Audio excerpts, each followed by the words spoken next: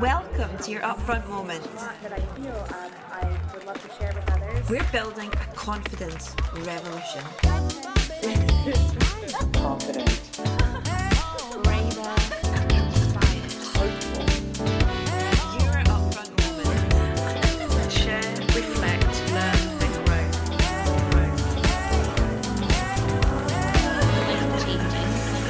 Here to change confidence, not women. Hi friends, I'm Lauren Curry, the founder of Upfront. We're an organisation on a mission to change confidence for 1 million women and non-binary people by 2023. And we do this in 3 ways. We transform your relationship and habits around confidence, power and visibility through our 6-week online course. Each cohort is called a bond. Bond is the collective noun for a group of women. And over 1,000 women have graduated from a bond from over 20 different countries. We build community, real, genuine, human community, where women learn how to stand up for themselves and each other. We hold each other to account, we celebrate each other and learn together. Our community is Global Bond. We create content that will inspire, challenge and motivate you to be upfront. We are here to change confidence, not women. Upfront Moment is designed to kick your week off with confidence, self-compassion and agency.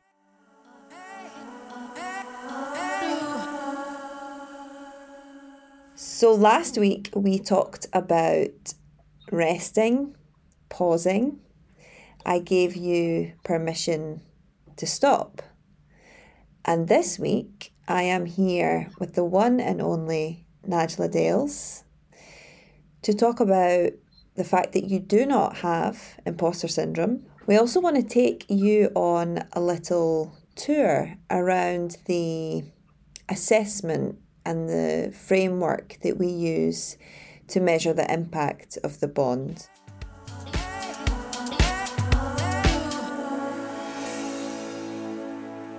Hi Najla. Hi Lauren, or Lo as I like to call you. How are you? I'm mostly good, a little hot, a little faint, but I'm so excited to be here to talk about such a core pillar of what we do at Upfront. Yeah, so our amazing producer, Daisy, is helping us create this moment for you from Stockholm and New York. And of course, one of those cities is much noisier than the other and hotter than the other. So the sacrifices that Najla has made this morning by closing all her windows to block out the noise, turning off our aircon, Najla, we appreciate you. So we've decided to talk about imposter syndrome for our final episode of our very first season of the Upfront Moment podcast. Very exciting. And we decided to call this episode You Don't Have Imposter Syndrome. So talk to me, Najla. Why do I not have imposter syndrome? Why do you not have imposter syndrome? Yeah, I think that something that people may not know is the woman who popularized imposter syndrome, I would say over the last close to decade, was because she's doing work on, Black and brown women who felt like they couldn't maybe perform or keep up in their workplaces. And that's really what repopularized this word. And I think we underestimated the effect of systems and how it makes us show up in ourselves, in our authenticity, in our work, what makes us feel qualified. And as one of my favorites, Brene Brown, says, we use words to regulate our emotions. And if we're not regulating or using the right words for the emotions, we often can't get to the root problem that we need to get to. So it's really important for any of us to identify what we're actually experiencing, because you don't want to treat the wrong thing. I don't want to say, hey, feeling faint, let me go run a mile. What I really need is to hydrate and to rest, right? So it's really important that you all understand we're not using imposter syndrome as a blanket diagnosis for every single person. I think it's a helpful tool, it's a helpful language tool for us to talk about those feelings we have, but not necessarily why we have those feelings. And I think that's part of our conversation today. Yeah, for sure. And there's something so significant about the fact the word is syndrome, I think. You know, there's implications there of a medical diagnosis of something that is inherently biological or genetic, you know, kind of out of one's hands, that I do think is problematic. It's an idea that, I guess, like all ideas, but this one in particular really does need nuance and space for complexity.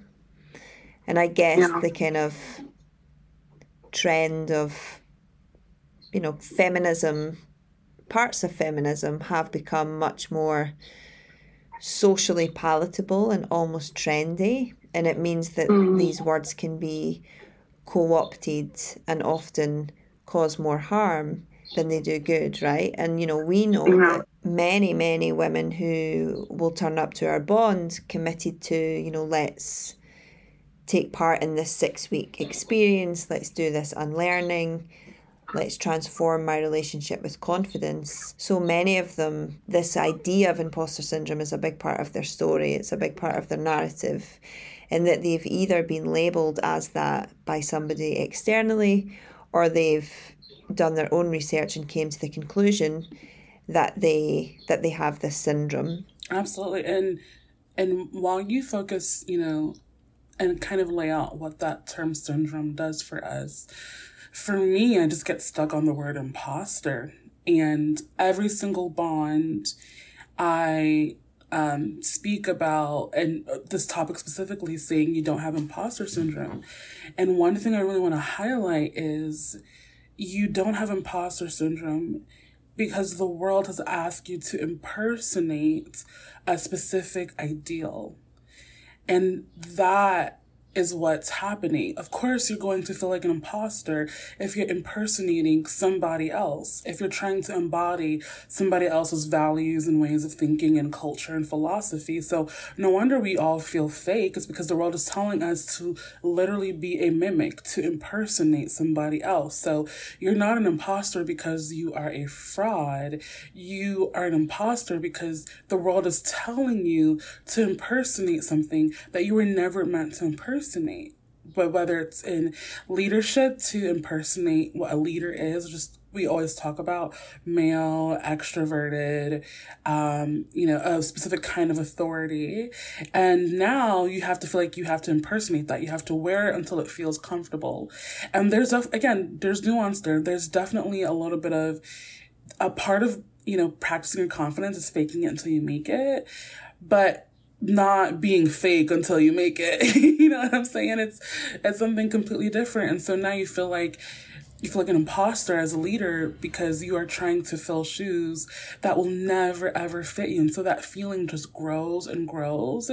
And if you're not confident in your leadership in this example, it leads to self-sabotaging behaviors. It leads to not asking for help. So now you are undermining your ability to be a leader because you're trying so hard to impersonate something.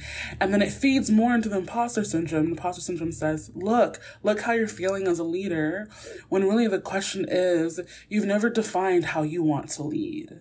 Yeah, and it's that feeling of when you show up in rooms and spaces that were never designed or built for people who look and sound like you to thrive and flourish in. Of course you're going to feel like an imposter because you actually are one. Like, this is not, you know, I think leadership is a really powerful context to think about. So many of the, let's think about corporate America.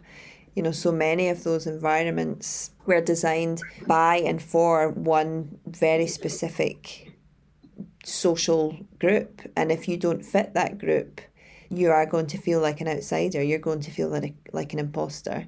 What I witness from women in the bonds is that that reframe can be extremely liberating. As much as it's infuriating and actually deeply sad, it is also liberating when you can see the bigger picture.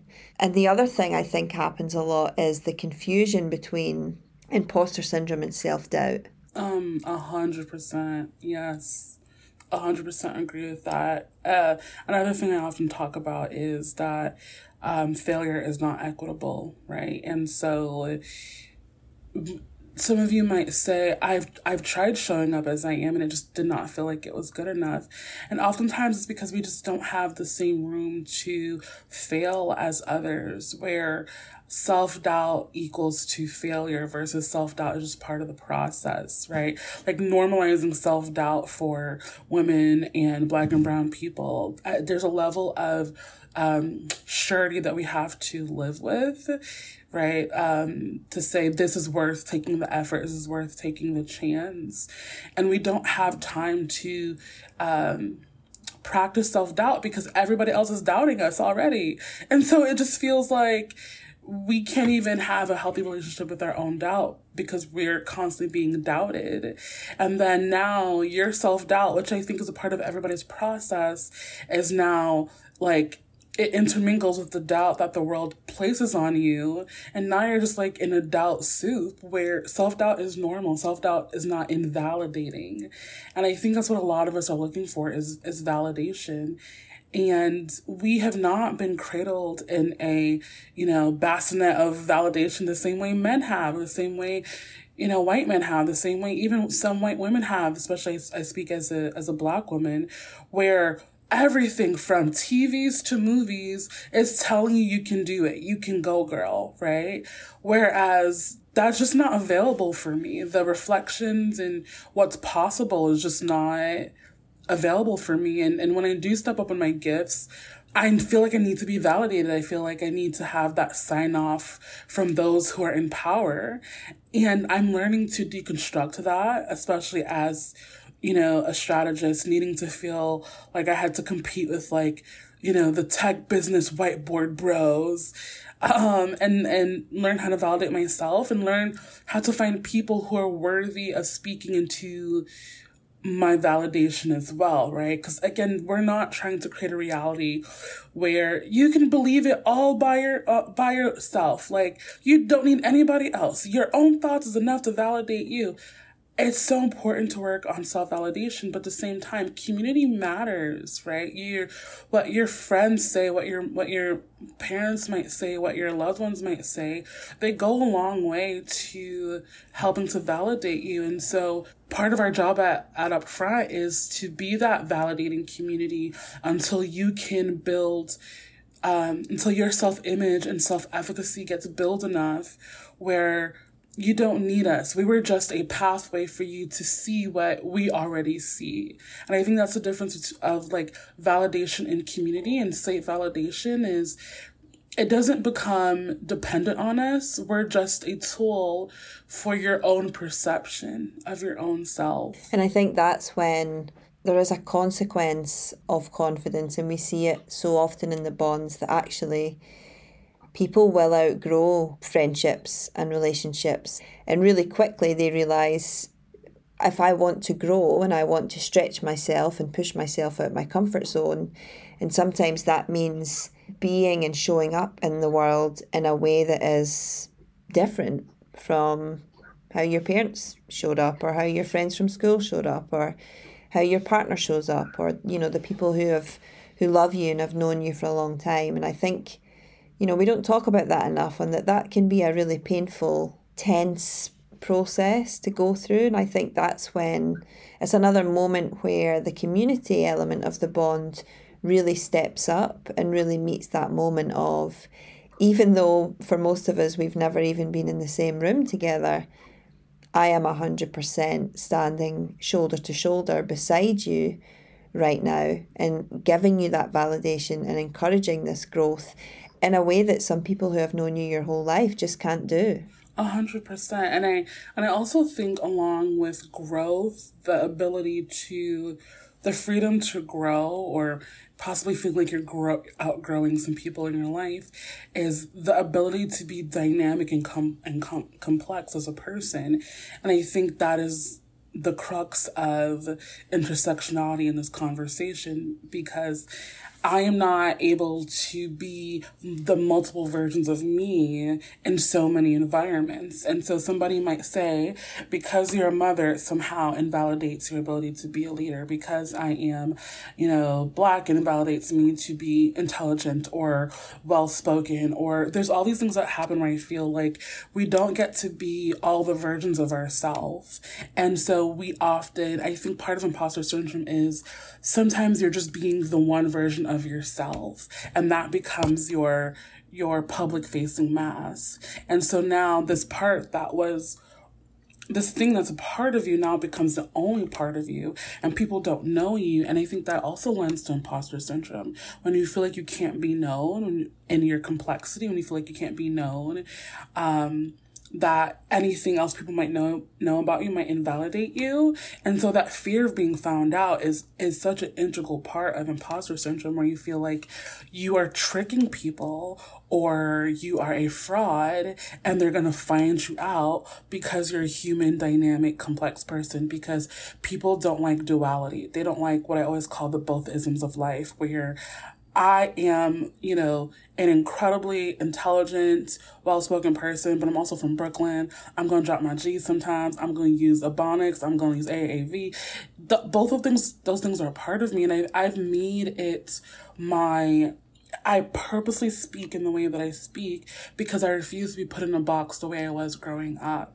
I always had to feel like, again, I've talked about being the smart Black girl.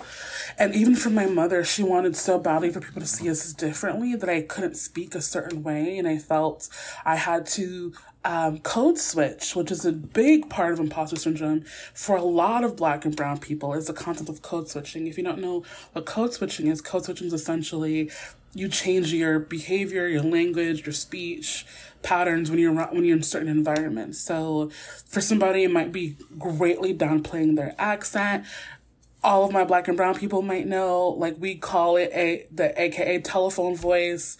When somebody calls you and you're like, "Hi, yeah, that's so great. I'm so happy to hear that." And then you go back to your homies. That was crazy. She was tripping. Like, what are we talking about, right? Like, we feel like we can't speak that way because we're going to be looked at as less intelligent, less professional because of our speech patterns.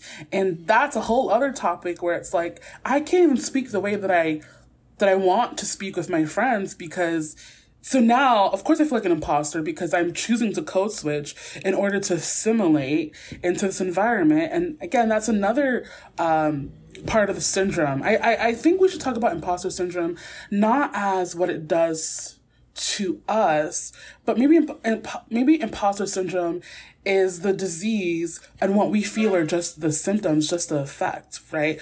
The environments that say you can't speak a certain way because of your accent, the environments that produce this type of syndrome, and then it just all inoculates us, Yeah, listening to you talk about code switching and kind of hearing you talk aloud about the, how that feels in the moment and the, switching between the two environments.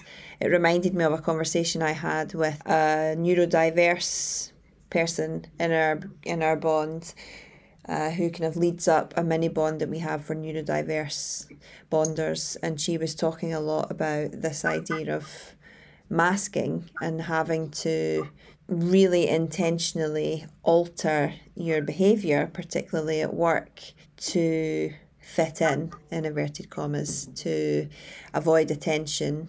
And she was talking about, the mental load and the kind of fatigue that creates just in a day-to-day getting through life is really quite significant. And when I look down that lens and then start thinking about imposter syndrome, it feels even more heavy. So these are just some of the ways that we are helping the folks in our community identify if what they're experiencing is imposter syndrome.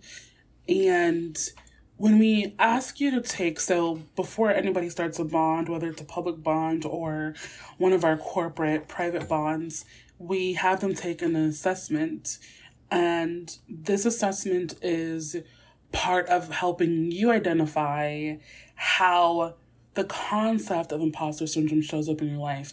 Whether you have it or not, the concept and your perception of it is still really powerful.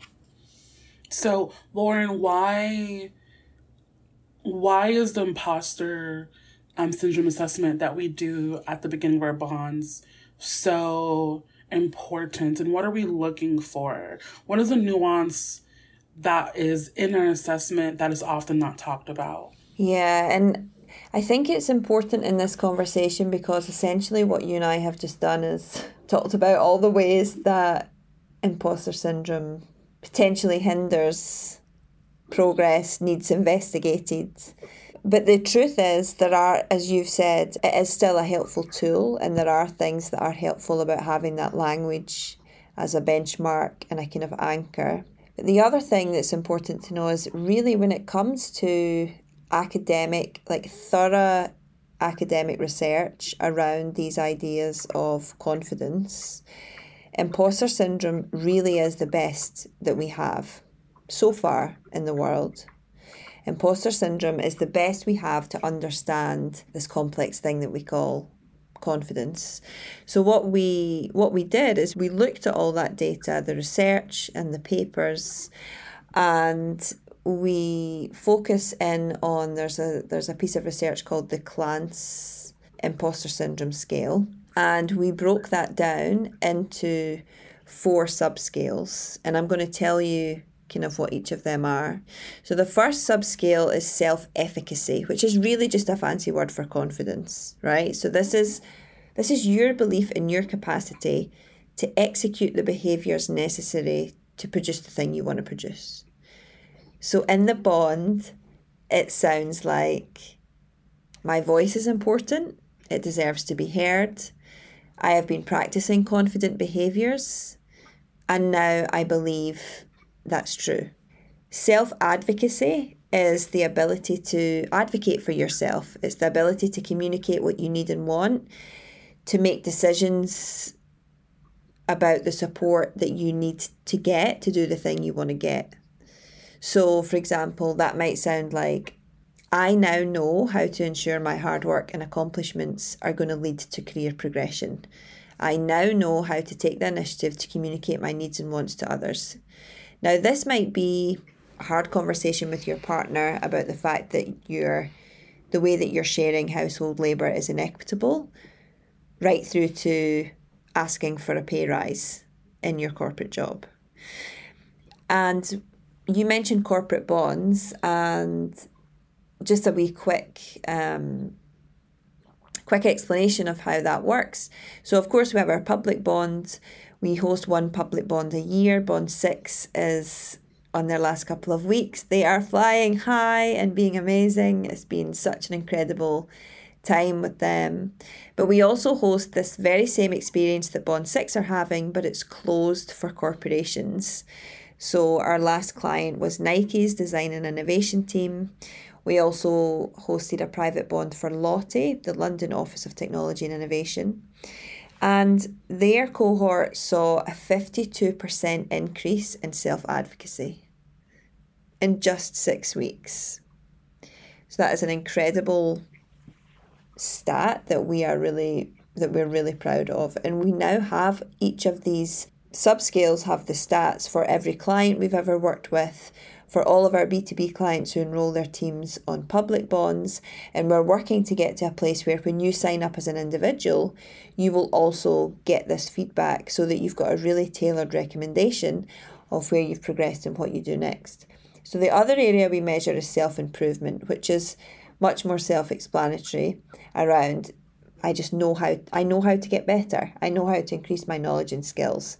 So in the bond, that sounds like, I want to keep growing, I want to keep learning, and I know what I need to do to get there. So that's an example of this, the scales and how we think about it. And as you say, Naj, we have everybody answer a bunch of questions at the start of the 6 weeks and then the same questions at the end of the 6 weeks.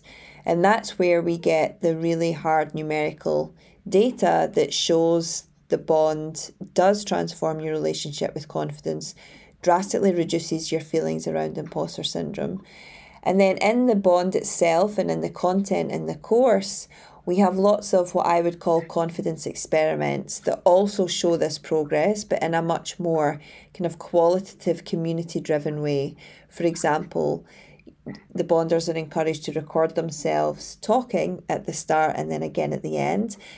And that's very self-led. You know, we get hundreds of messages of people saying they're just absolutely blown away by how different they are showing up on this camera just to tell us what they had for breakfast. You know, this is not about giving a Nobel Peace Prize speech. It's simply showing up as yourself on camera and talking to an audience. Yeah, with all of that, and if you join a bond, you'll see all the questions and all the things that we use to kind of pry into your head and your heart and your life to figure out. Because sometimes you don't know that you don't feel this way. You don't know that you think this way. And I think, you know, we love the numbers because we want to know that we're doing our jobs and we want to give you something tangible to hold on to. But before that, it's just giving you an opportunity to reflect on yourself. When we talk about self-efficacy, and I say this over and over again, there are a handful of things that I feel like saved my life. That means it gave me, honestly, the will to live, to thrive, and to keep going. And self-efficacy is one of those things for me. The biggest tool for my change is not that I changed. It is that I believe that I could change. And if somebody were to ask me, what do you think is the opposite of imposter syndrome? In some ways it's confidence, but honestly, confidence is self-belief. All of these sub-scales, this imposter syndrome, everything we're talking about is we want you to learn how to trust yourself and to believe in yourself. And it is so astounding how many of us don't trust ourselves. We can't even talk about self-love because we can't trust ourselves. How many of us love somebody that we can't trust, you know? At least a healthy love. And oftentimes before we can get into, you know, what change looks like, asking for that raise, any of that stuff is trusting yourself to say, I finish what I start. I can be courageous. I can hop on that video. We're giving you an evidence to go against the voices that are telling you no and that you can't, and that play small. And all of these experiments is about building this really stacked trophy case for yourself that says, no, things are different. And here's this very small example of why it's different. And if you want to defeat imposter syndrome, whether you have it or whether it's still affecting you, it's working on that self-trust and that self-belief. And that truly is what helps you break through to the kind of confidence we think and we know not only activates you, but activates your community. 100%. Maybe we can both share like something small and maybe quite recent where we have learned to trust ourselves in a new context or a new capacity. Spicy. I don't know if this is recent and more, it's less recent and more ongoing. My ability to make friends.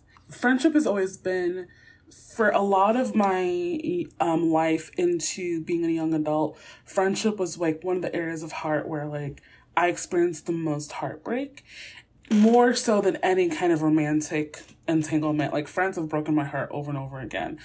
And so I clawed my way out of a hole, out of Mordor, into a place where I felt like I knew how to make friends. I knew how to be a friend. And then the pandemic happened. And within the pandemic, it changed everything. Like friends leaving, I changed a place where I had community church-wise. I was not seeing people. And it's not, this conversation isn't about like, oh, I believe that I can have friends. My belief that I can put myself out there and be uncomfortable and experience discomfort and not let it make me relapse into thoughts of being and feeling unlovable. That is where self-efficacy and self-belief has come to say, I am strong enough. I remember telling Lauren, I lost all my people calluses. My ability just to like be around people and experiment, I was like an exposed nerve. Everything hurt my feelings. And to believe that in myself, that I'm more resilient, that I can be more restful when pursuing friendships, which is a big thing for me. I don't want to try to find friends and feel like a chicken running around with her head cut off and feeling like I was pretending to be all these types of people, and be like, to believe that I can be restful, I can be patient with myself in the process, I can be grace-filled with other people. All of that came from a self-belief that I was strong enough, that I was open-hearted enough, that I had developed enough coping mechanisms to deal with rejection. So it wasn't just a belief of a perfect situation or a perfect process, but when you have enough self-belief to commit to an imperfect process, I cannot tell you what that opens up in your life. Because now what happens is your value is not about the result. It's not, this was worth it because it worked out. Your value is your ability to try. And so now you live life with so many less regrets because your self-belief generates these core values and manifest in these actions that make you really proud of being a person who tries. And so I love that I try. I love that I'm like a kid at the playground and I said, I choose you. Let's be friends. I love that I'm open-hearted. I love that I skip a couple of friendship steps and I'm like, do you want to be best friends? And I love that self about myself. You know what I mean? And it's one of my favorite things about me to live that open-hearted in this world. And I wouldn't have been able to do that without a deep belief that I can recover from when it doesn't work out. Yeah, I've been thinking about this idea of trying because my partner actually said to me in a recent conversation, because obviously he's now joined our team as our COO since maybe January. So not only do we live together, parent together, love together, we now officially work together. And he said something along the lines of that he is in awe of how hard I try. And I think you text me this at the start of the week. And I love that about me too. It's like I am, and I think I'm learning to try more on my terms. I think maybe when I look back at my past, the trying was coming from a place of I need to prove this thing. I need to show I can do this thing, achieve this thing, whatever it might be. And now it's coming from a place of I'm doing it for me. Like I'm doing it for me, for my team, for our mission, for things that I know will bring more joy, positivity, power, wealth, whatever that might look like, to lots of people. Like it feels much more expansive. That's the word that I'm thinking of. It's trying in a way that feels expansive rather than depleting and exhausting. If I think about that thing that's really present in my life at the moment around learning to trust myself, I think it really does have to be this. It has to be up front. You know, it's only... I got a memory on my Instagram today. It was 2 years ago today that I announced Bond 1. And it was just me, nobody else. And I had a full-time job running another business. So in 2 years, we've grown this incredible team. We've built this incredible product, thousands of graduates, amazing impact. And I only went full-time, of course, kind of halfway through that. And I think that move to go full-time was a huge process of learning to trust myself. The reason that it took me 6 years was because I didn't trust myself. And I know I've got another upfront moment on that. If you're curious, you know, you can go and check it out. And now I feel that my future will just be lots of micro moments of leveling up in leadership and trusting myself that I will keep asking for help when I need it, that I will make mistakes, but I will recover from them, and I will give myself and others grace, that I will find collaborators like you who make me smarter and make our business better. For a long time, I didn't believe that. We've talked about this a lot. Like, I had fully convinced myself, because of the damage and toxicity that has come from previous kind of co-founding relationships I've had with other women. So that's been a big part of trusting myself to make those relationships and to build that foundation and to be the leader that I know I am and I will continue to be. You know, there's even something in me being like, it still feels a bit like, I don't know. Well, I want to add to that, to what Lauren said. I want to say two things. Do not pause, click off, because you hear Lauren said, 2 years she went full-time with Upfront.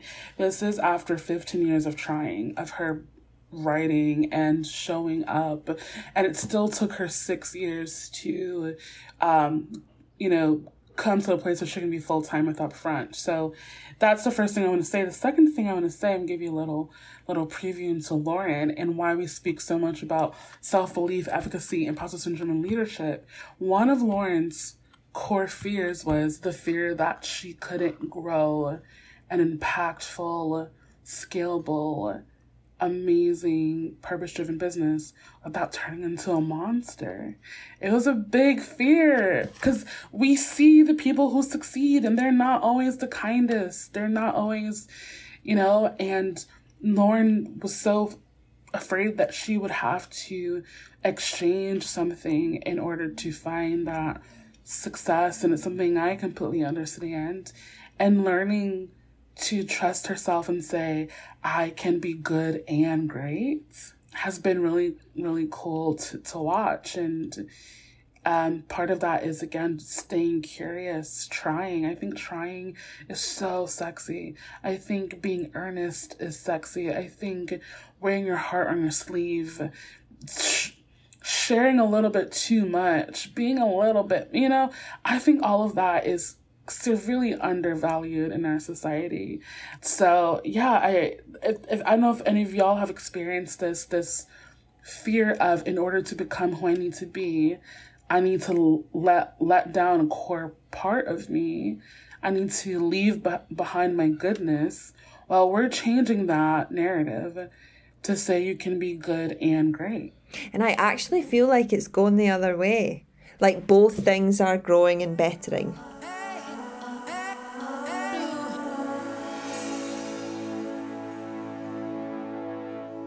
We should give the folks their challenge, their Upfront challenge, on our last episode of the season. So the challenge that we want to give you is pinned to this notion of imposter syndrome.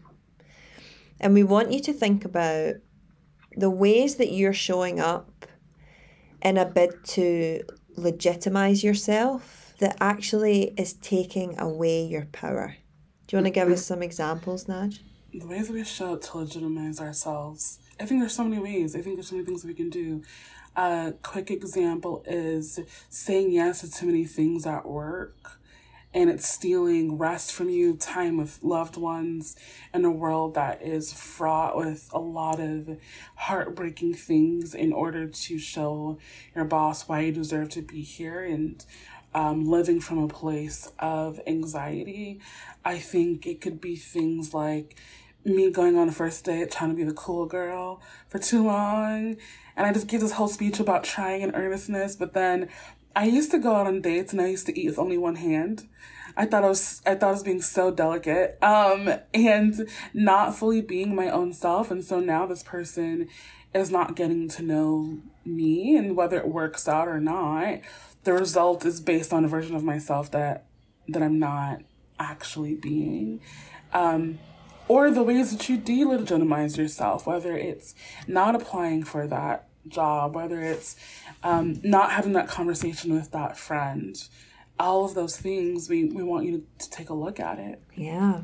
And write to us. You can write at lauren@weareupfront.com. We read all your messages. We would love to know what you're taking away from this moment, but also how has the podcast been? I think we've got 15 episodes, our very first podcast, first season.